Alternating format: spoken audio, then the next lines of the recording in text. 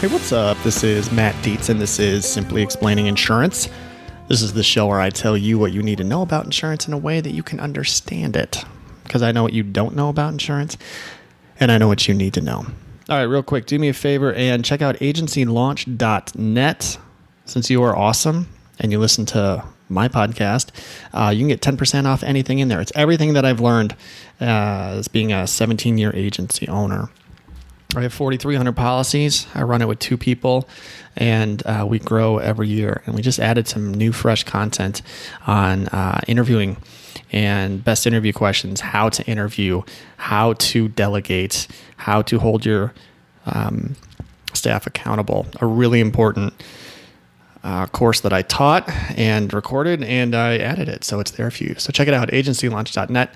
And then, of course, send me a text at 208-213-8809 and hop in my community, and let's connect there. I'm sending you ticks and trips. Ticks? I'm not sending you ticks. Tricks and tips and resources and coupons and all kinds of cool stuff. Plus, you can have access to me. And get in, 208-213-8809. All right, so today I wanted to talk about umbrella policies. So real quick, just a reminder on what an umbrella policy is. Everyone knows what an umbrella policy, everyone's heard of umbrella policies, but very few people really understand what they are. And good news is it's a very easy product to understand. It is excess liability. It is more liability in the event that you need it. So an umbrella policy has to have a home or a renter's policy, and I believe an auto insurance policy as well. And it will extend the limits. Those are called, base policies. You have to have a base policy and like a parent policy. And those policies, your home or your renters and your auto, both come with liability, right? And so if you have $500,000 worth of liability on your auto insurance and $500,000 of liability on your home, and you need more, that's what an umbrella policy is for. When would you need more? Well, something really bad would have to happen. These are kind of potentially life-altering events, bad things, okay? The easiest thing to explain is an auto accident. So if you're in an auto accident and somebody's hurt badly, maybe there's a neck injury, maybe there's a back injury, maybe there's a paralysis, maybe there's a fatality.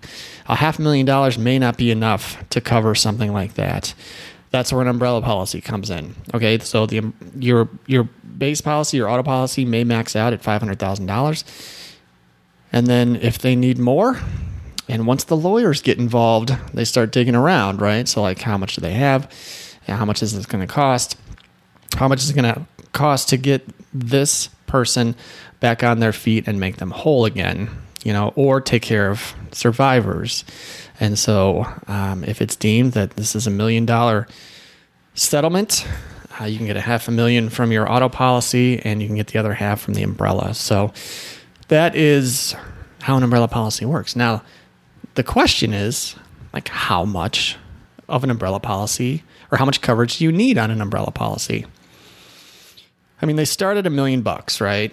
And so umbrella policies, give or take $50 a year. A base umbrella policy can cost you like $250 a year, okay, for $1 million. That will extend to 2 autos and a home or renters, okay?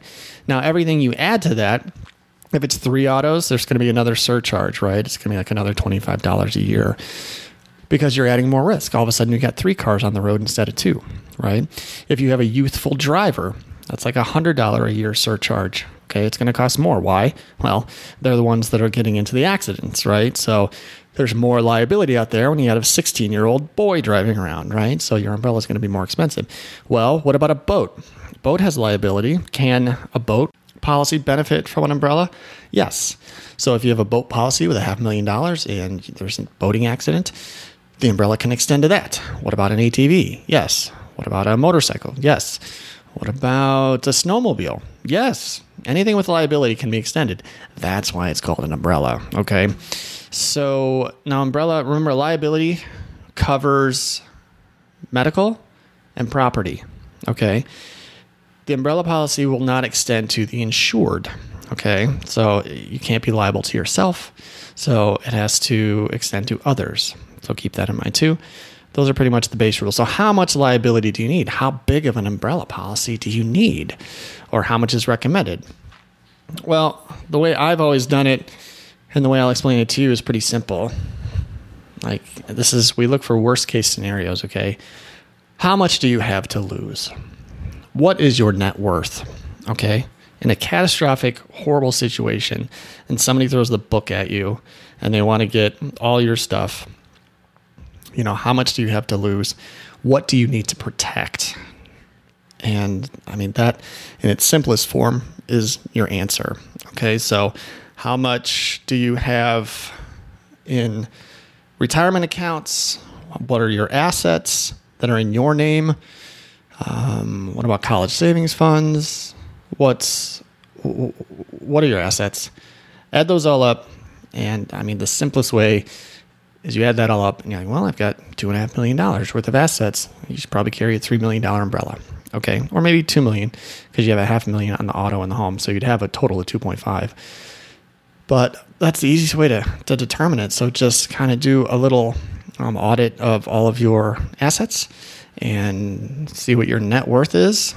And you can buy that much of an umbrella policy. So, it's another $200 to $300 a year to add another $1 million. So you can buy as large of an umbrella policy as you would like. So you can get a $10 million umbrella policy if you want to. So just keep that in mind. These are good conversations to have with your lawyer and your accountant. Okay, so I'm not going to give you any financial advice, but if you have a lot of money and you can put it away in a trust or something like that, that's one way to protect yourself too.